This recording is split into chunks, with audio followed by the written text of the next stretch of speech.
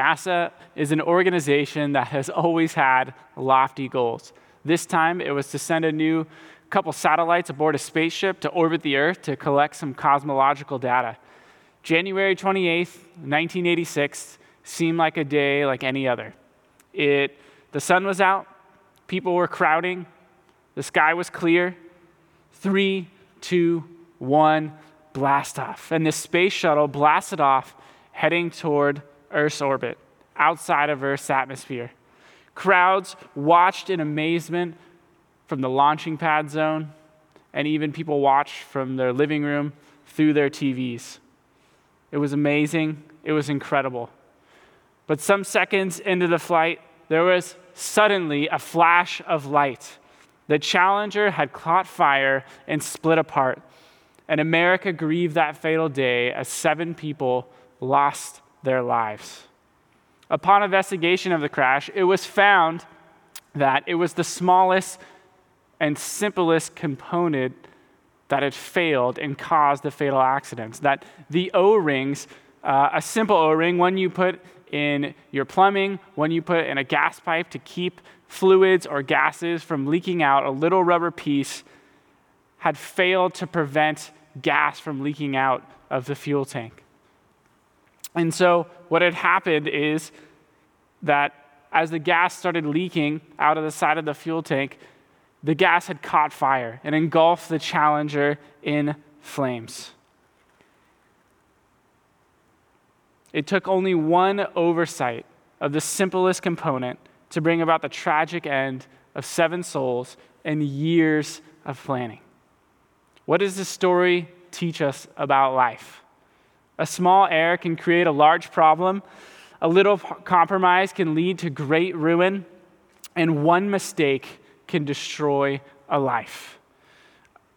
Jesus told his disciples this way in Matthew 16:6, "Beware of the leaven of the Pharisees and the Sadducees." And Paul explained to the Galatians in 5:9 why. Because a little leaven leavens the whole lump. What were both Jesus and Paul concerned about when making such statements? That professing Christians would be taken captive by false and deceptive teaching. And so in our passage today in 1 Timothy 6:2 through 10, Paul exposes the dangers of false doctrine and those who teach it, so that you might not be deceived by it, nor be a participant in it. And so we have 4 points for today. The first one is going to be the content of false teaching. The second will be the characteristics of false teachers. The third will be the counterexample of a false belief. And the fourth will be the consequences of a false belief. And so that's our outline today. And so we're going to start in verses 2 through 3, or the second part of verse 2 through 3, with the content of false teaching. And Paul says this, "Teach and urge these things." Paul is referring to everything that he's told Timothy from chapter 5. Teach and urge these things. One of the pressing concerns why in verse 3, "If anyone teaches a different doctrine and does not agree with the sound words of our Lord Jesus Christ and the teaching that accords with godliness, he is puffed up with conceit and understands nothing." And so Paul was warning Timothy about false teaching and the content of it. And there's always 3 things that mark the content of false teaching. The first one is that it always advances falsehood. It advances falsehood. He says, if anyone teaches a different doctrine, a strange doctrine, is what Paul is saying. And so false doctrine is always marked by advancing falsehood, by advancing things that are contrary to Scripture. That false teaching grounds itself not in the Word of God, but something else of lesser authority or of plain lie and non-truth. Second mark is that false teaching always rejects the truth. It denies the authority of Christ, his apostles, and his words. Paul says to Timothy, words that do not agree with the sound words of our Lord Jesus Christ. Now, I don't think Paul had in mind the exact words of Jesus, but rather the kind of teaching that glorified and exemplified exactly what Jesus taught, the type of authority that God had invested in his apostles and ultimately through the Holy Spirit in his word. And so what this false teaching was doing is denying the authority of Christ, especially denying the authority of Paul as an apostle, and ultimately denying the truth in God's word. And the third mark that always comes with false teaching is that it produces an ungodly lifestyle. Paul says at the end of verse 3, and that teaching that accords with godliness. That true teaching, genuine teaching, always leads to a godly lifestyle. And this was not the case of what was happening in Ephesus when Timothy was there. But the thing for us to know, and for you to know, is that false teaching is usually subtle.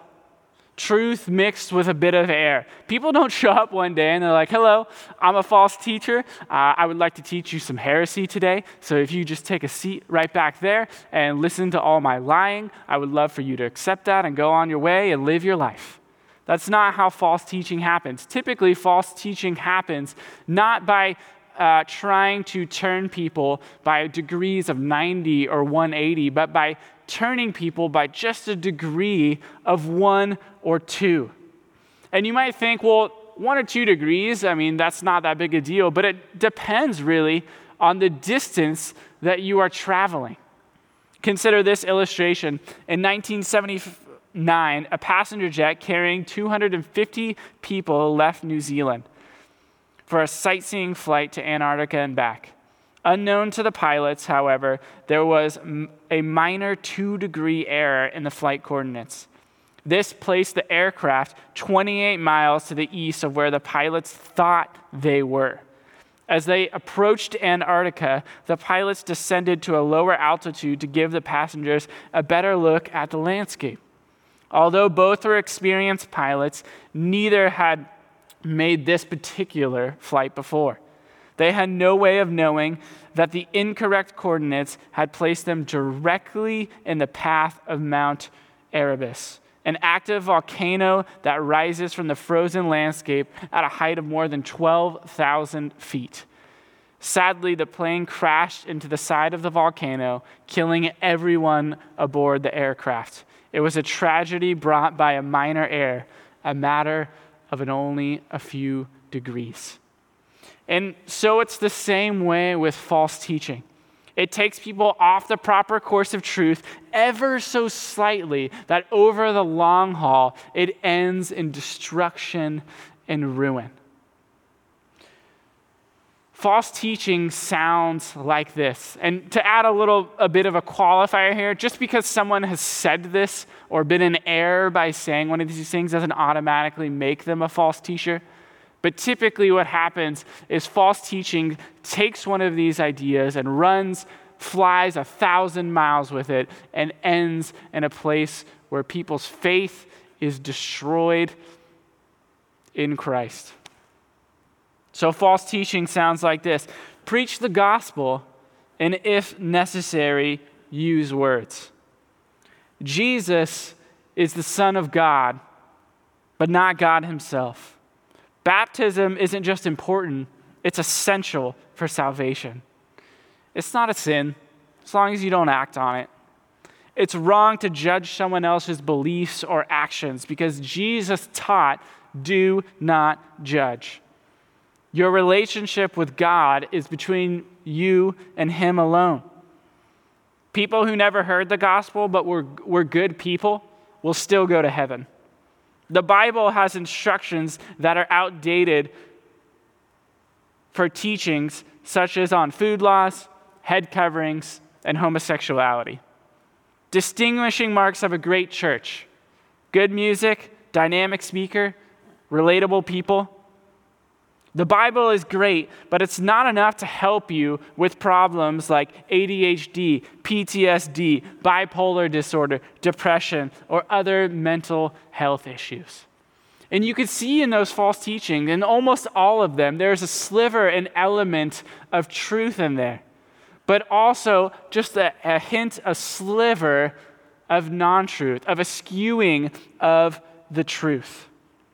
And so the application for you is to consider for yourself, who are the people, what are the things that influence your value, your beliefs, and your thinking in life? How many aspects of your faith and your worldview can you really trace back to specific scriptures found in the Bible? How much of what you believe is actually rooted in God's word, that you read God's word and were made a conclusion from that? Or is it something that you've just always been told, or just something you've always assumed to believe is true? So, the most common way that people fall into false teaching is not knowing God's word, is not knowing the Bible thoroughly for themselves. They hear the truths presented and they sound right. They sound holy, they sound righteous, but again, without knowing the perfect straight line of Scripture, it causes you to swerve ever so slightly. And the longer you continue down that path, the further you will get from the truth, and the harder it may be to bring you back. And it even may eventually lead you to a place of complete spiritual destruction. However, it's not just knowledge that Paul was concerned about, but also lifestyle. Paul was also concerned about the lifestyle that false teaching produced. So he moves on to examining and characterizing the lives of these false teachers and their disciples. And we find the characteristics of false teachers. 1 Timothy 6:4-5 says this: "He is puffed up with conceit and understands nothing.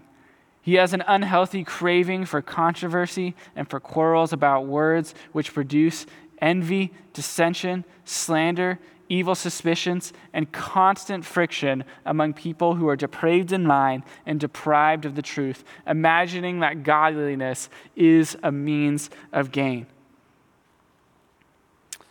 Here's a paraphrase, because I think sometimes we get a little lost in the way the Bible is written, of what it might sound like to some more modern ears of what Paul was communicating about these false teachers. He is arrogant and ignorant. He enjoys creating controversy for its own sake. He loves arguing. He's a toxic person that encourages people to put each other down, to spur frictions among relationships, stirs individuals toward accusing one another of wrong, and feeds constant arguing, of which the truth doesn't even really matter in the argument. The only thing that ends up mattering to them is being right so that they look pious and holy and good, and that they keep getting paid. That's what Paul was communicating. It's not exactly a flattering picture that Paul paints of these false teachers. Their character is one of arrogance, ignorance, combativeness, and disagreeableness. The influence of their character brings about in others jealousy, division, gossip, mistrust, fighting, misfortune, pride, and greed. Now, I want to make an observation here based on the text. Paul is not saying that false teachers are those because they hold a controversial view, or because at times they engage in arguments that involve controversial topics. I mean, when you think about the life of Paul, Paul definitely was and would have been considered a controversial person with controversial teachings. You can't ignore that. The amount of times he was beaten or thrown out of the synagogue or thrown out of his city. He was a controversial person. Nor are the false teachers stupid people, and Paul thinks they actually know nothing at all. They were clever enough to deceive people, to manipulate them, to get what they want. And that took some serious critical thinking. They were smart. They just applied it toward upholding their own glory rather than the glory of the gospel, or rather God's glory. So when Paul is calling them out for being divisive and controversial, he is doing so on the basis of their motivation for such things, as a means of personal gain. The false teachers wanted people to admire them, to be dazzled by them, to be impressed by them, and ultimately to keep paying them. Those are the things they wanted. So it's not being a false teacher or presenting false teaching if you simply hold a view that may be controversial. There may be very good reason for holding on to the truth when no one else will, when fighting for the truth when no one else will. But the application here is, so how does Paul's expose, so to speak, of these false teachers apply to your situation? And I can think of two things with some subcategories here. The first one is from the words of Pastor Alistair Begg. He uses this a lot, but he says, beware of people who don't keep the main things, the plain things, and the plain things, the main things. Beware of people who don't keep the main things, the plain things, and the plain things, the main things. Beware of those people who make non-essential doctrines, meaning you don't have to believe this to be a Christian, the center of every single narrative. Don't be the cage-stage Calvinist, which means when you try to turn every single gospel conversation into a conversation about election. Is the doctrine of election important? Yes. Is it essential for someone to get into heaven and to know Christ? No. Don't make it the point of every single conversation. Beware of those who are constantly preoccupied with peripheral issues to the gospel. Things like politics, social activism, peculiar Bible interpretation and speculation, Christian freedoms such as alcohol or schooling methodology for your kids, or the type of entertainment you watch. Certainly the health, wealth, and happiness of the prosperity gospel. Beware of those people who are constantly on those issues rather than thinking critically about the gospel and reaching the lost. Yes, Christians should be involved in politics and social activism. Yes, we should consider what type of entertainment we consume. Yes, we should consider difficult texts and how to interpret them. Yes, we should certainly consider that God's primary focus is not to make us healthy, happy, and wealthy. But that is not the primary thing we should focus on. It's peripheral. It sidesteps the gospel. And so beware of people who focus on those things. Beware of those who talk about their ministry or their church as if it's the only one who's got it right. There's no other churches in Orange County who are getting it right, who are doing ministry quite like we are. There's no one else around here who has the theological accuracy that our church does. There's no one around here who has Christians living a real Christian life like the ones at our church. They're the real Christians. We got to actually convert these other people who think they're Christians. And so that's the first part of it. And the second part of it is this: keep watch over your heart that you are not succumbing to the effects of false teaching. Like it was said, the effects of false teaching are subtle, and they influence us from all over the place. And so consider some of these thoughts that are the result that Paul shares of false teaching. That might be a practical example for you to apply to yourself. Do you listen to sermons with an overly critical ear? You're always analyzing the sermon to see what's wrong with it. Do you apply sermons and listen to them to the lives of other people who should hear what the pastor is saying, but not your life, because your life is good? Do you contribute to small group conversation only when you have something insightful to say that makes you look good? Or are you willing to contribute to conversation when you need to confess sin or to confess something that you have thought that is wrong? Do you redirect important conversations to topics that you want to argue about and that you want to think about? Do you assume the worst of people's motivations rather than assuming the best, or simply just asking them what their motivation was in doing something? Do you always absorb information, but it never actually manifests in any real change in your life? You sit in the pew every single Sunday, but the sermon never results in change in your life. Do you play the Christian game to try to get what you want? That you know there's a certain way in the Christian church that you have to act and you have to be to manipulate people to get what you want. So you act nice, you act humble, you act like you're not mad, but really inside the opposite is the truth. But Paul moves on to explain to Timothy that he actually does agree with the false teachers on one thing. Godliness is a means of gain. Only not a means of gain financially or reputationally, but rather spiritually. But these false teachers were missing the primary investment necessary for such a gain: contentment.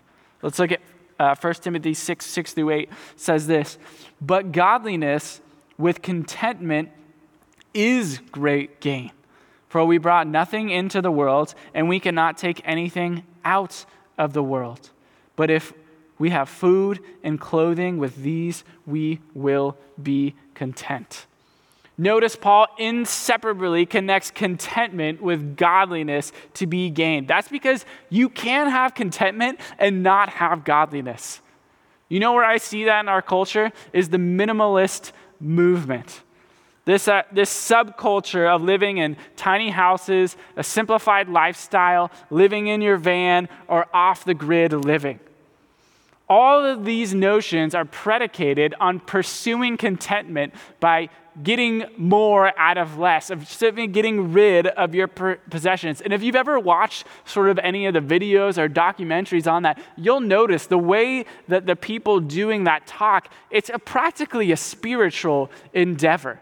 It's practically a religious practice in the way that they describe it, in the way that they live.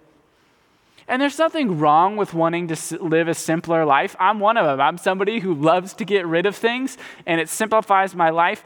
But if I am not ultimately doing that as a means to somehow glorify God, but rather to pursue contentment entirely devoid of God, that is not a good thing.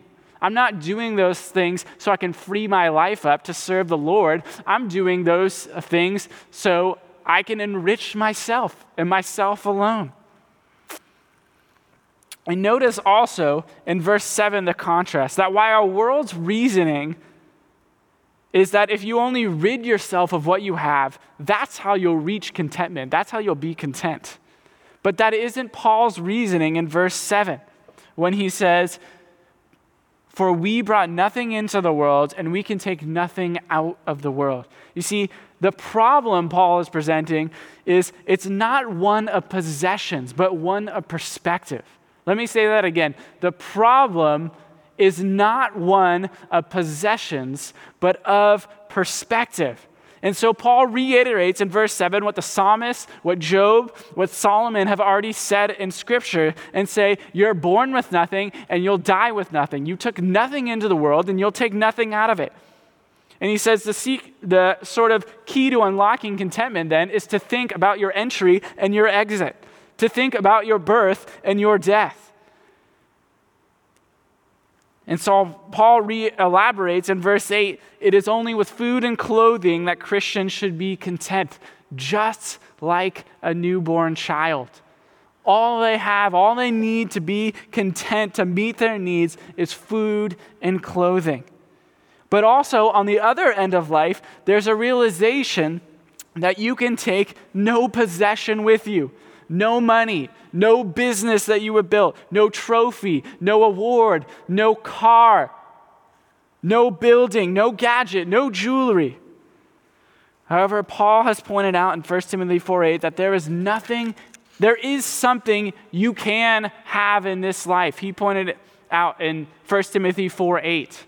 There is something that you can have in this life and for eternity, and that is godliness. That godliness will continue on forever and ever and ever in this life to the next. And so Paul expressed to Timothy that godliness holds promise not just for this life, but for the next life. And so what is your perspective on life? Well, rather than just sort of speculating on and sort of guesstimating of what your perspective is, I would submit to you, just consider the way that you've lived life thus far. Look back on the past of your life and look at the decisions that you have made and decipher, how have I lived this far? What has been my perspective? Here's some questions to consider. Did you express more thanksgiving than you did complaining? Did you often perceive what were really wants and really preferences as things that were absolute needs? Maybe owning a home or having a car, or having some extra money for entertainment or vacation or some sort of leisure. Do you spend more energy shaping your body than you did your soul?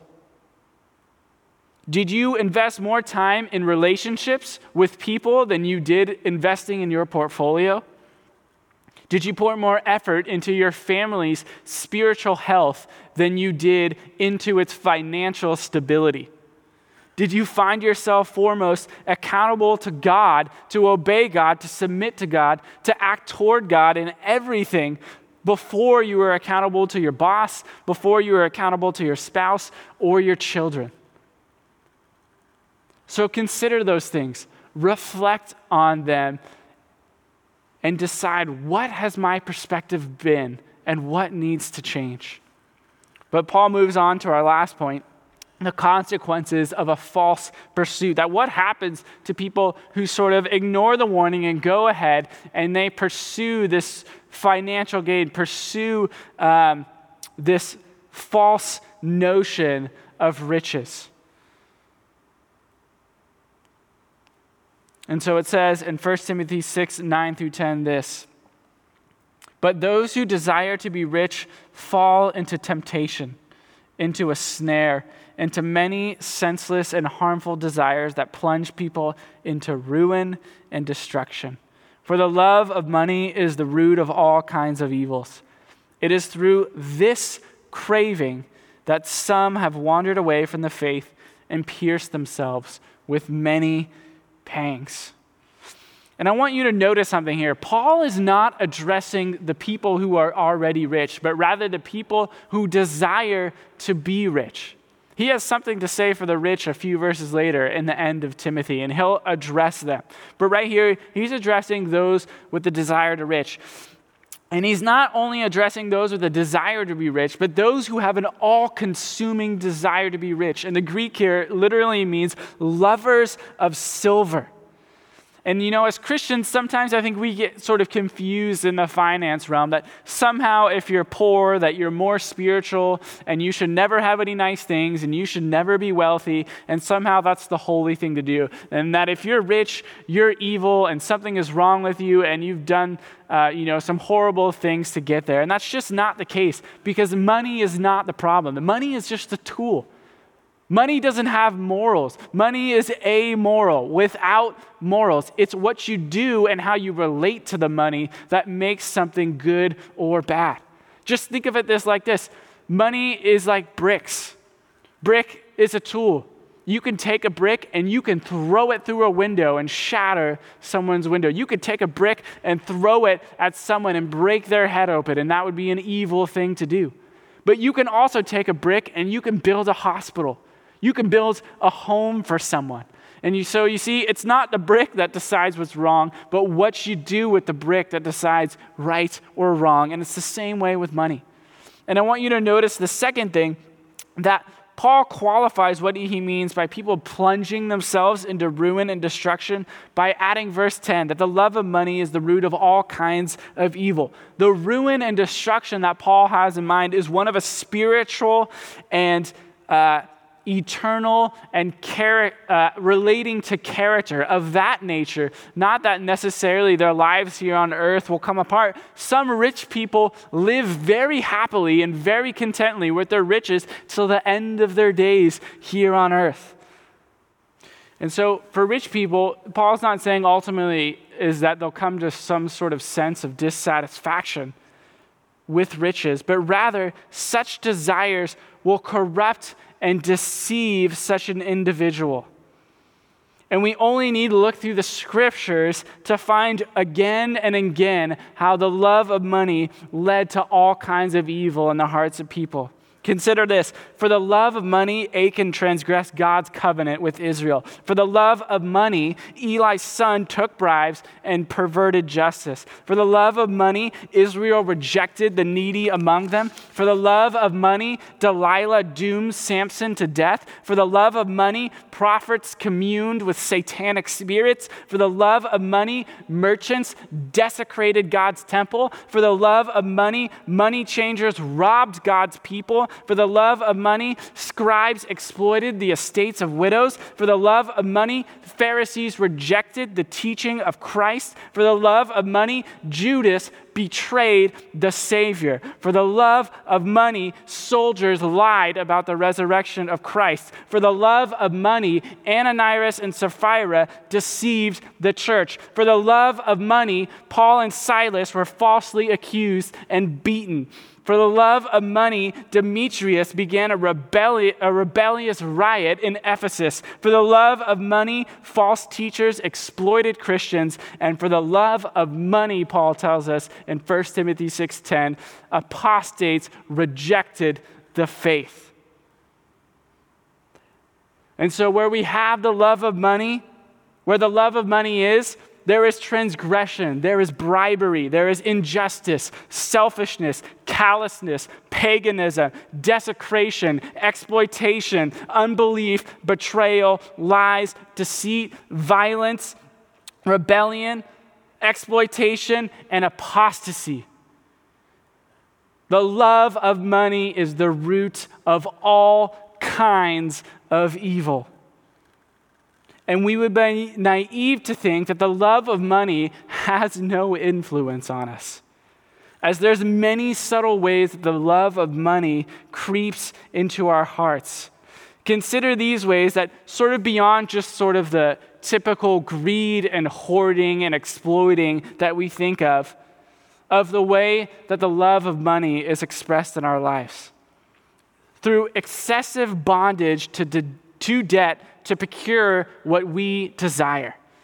That we spend money we don't have to buy things, not necessarily because they're a great investment, but predominantly because we want something now. We want it sooner. That our heart needs to be satisfied immediately without patience.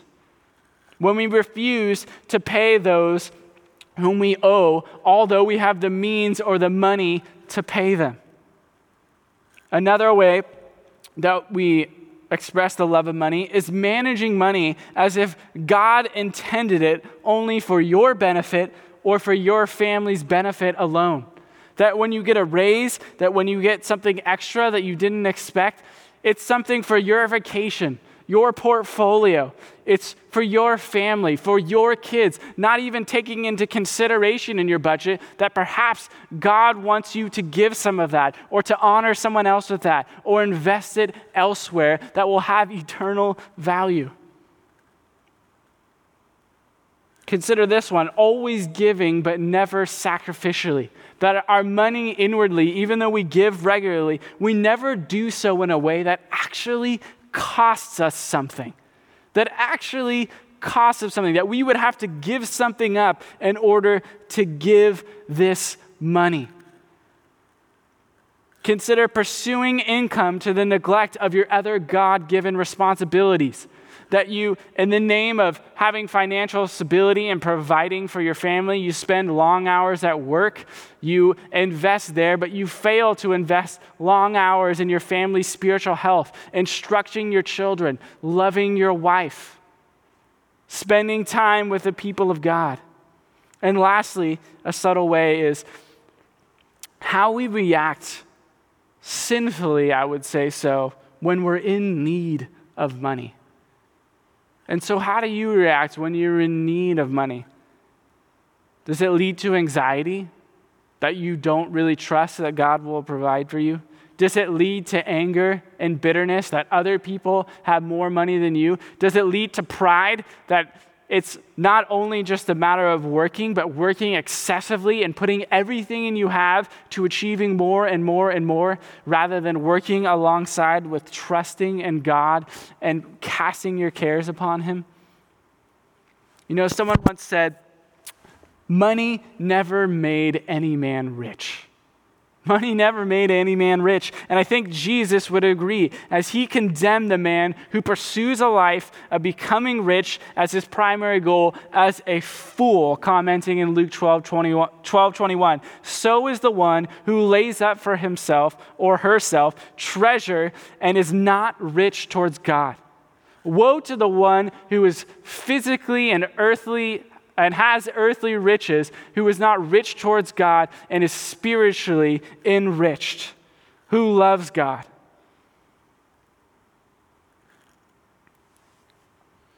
And so Paul knew that it was likely many who loved money would ultimately walk away from the faith, experiencing many self-inflicted wounds of sorrow, he says at the end of the verse, inflicting themselves with many pangs, that they're piercing their soul with sorrows. And the worst of that was eternal damnation as they ultimately walked away from the faith and rejected Christ. And one thing for you to consider is that as we're thinking through this, do you know Christ? Are you following him? Have you trusted in him in the forgiveness of your sins and been reconciled to God? Have you escaped that eternal damnation? And if you do claim to be a Christian already, is there evidence in your life that says that is true, that you are really following in the ways of Christ? Well, we began this sermon starting with a tragedy that happened on the Challenger in 1986. And a lot of times we ask ourselves, how could something like that happen? So many intelligent people working so diligently to miss something so small and to cause that type of devastation.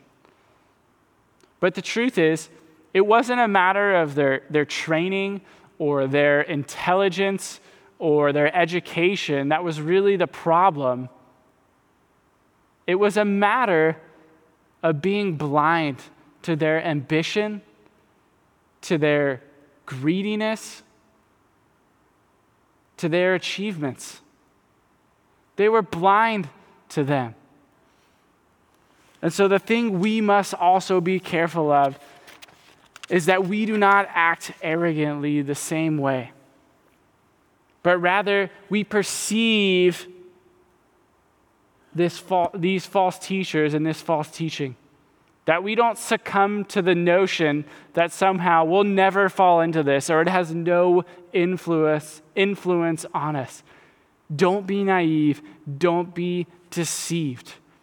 If it was possible in Scripture for the people who once had Paul as their pastor, for people who are instructed by someone who is instructed directly from Christ, it can certainly happen to this church, to the people here. And so stay on guard. Don't ignore the warnings. Heed God's word about false teachers and false teachings. And consider where your own faith is at and whether you are following Christ, pursuing contentment and not pursuing after false things like excess riches and things that will not last and go into eternity. Let's pray together. Lord, I pray that for us as individuals and as a congregation, that we would be not naive or arrogant as to think we are impervious to error, to false teaching, to the character that false teaching produces, Lord, that you would make sin on our hearts obvious to us, that you would use your Holy Spirit and you would convict us, Lord, of our sins, of where we need to change, Lord, and that ultimately we would not just be hearers of the word, but doers, Lord, that we would respond to your word with genuineness, with affection, and with authenticity of wanting to become more like Christ. And so we thank you, Lord, for your word and its precision, and for what you have done through the ministry of your apostle Paul in giving us this portion of Scripture. In Jesus' name, amen. Thanks for listening to this message from Christ Community Church of Laguna Hills. For more information and resources from Christ Community, visit us at www.ccclh.org.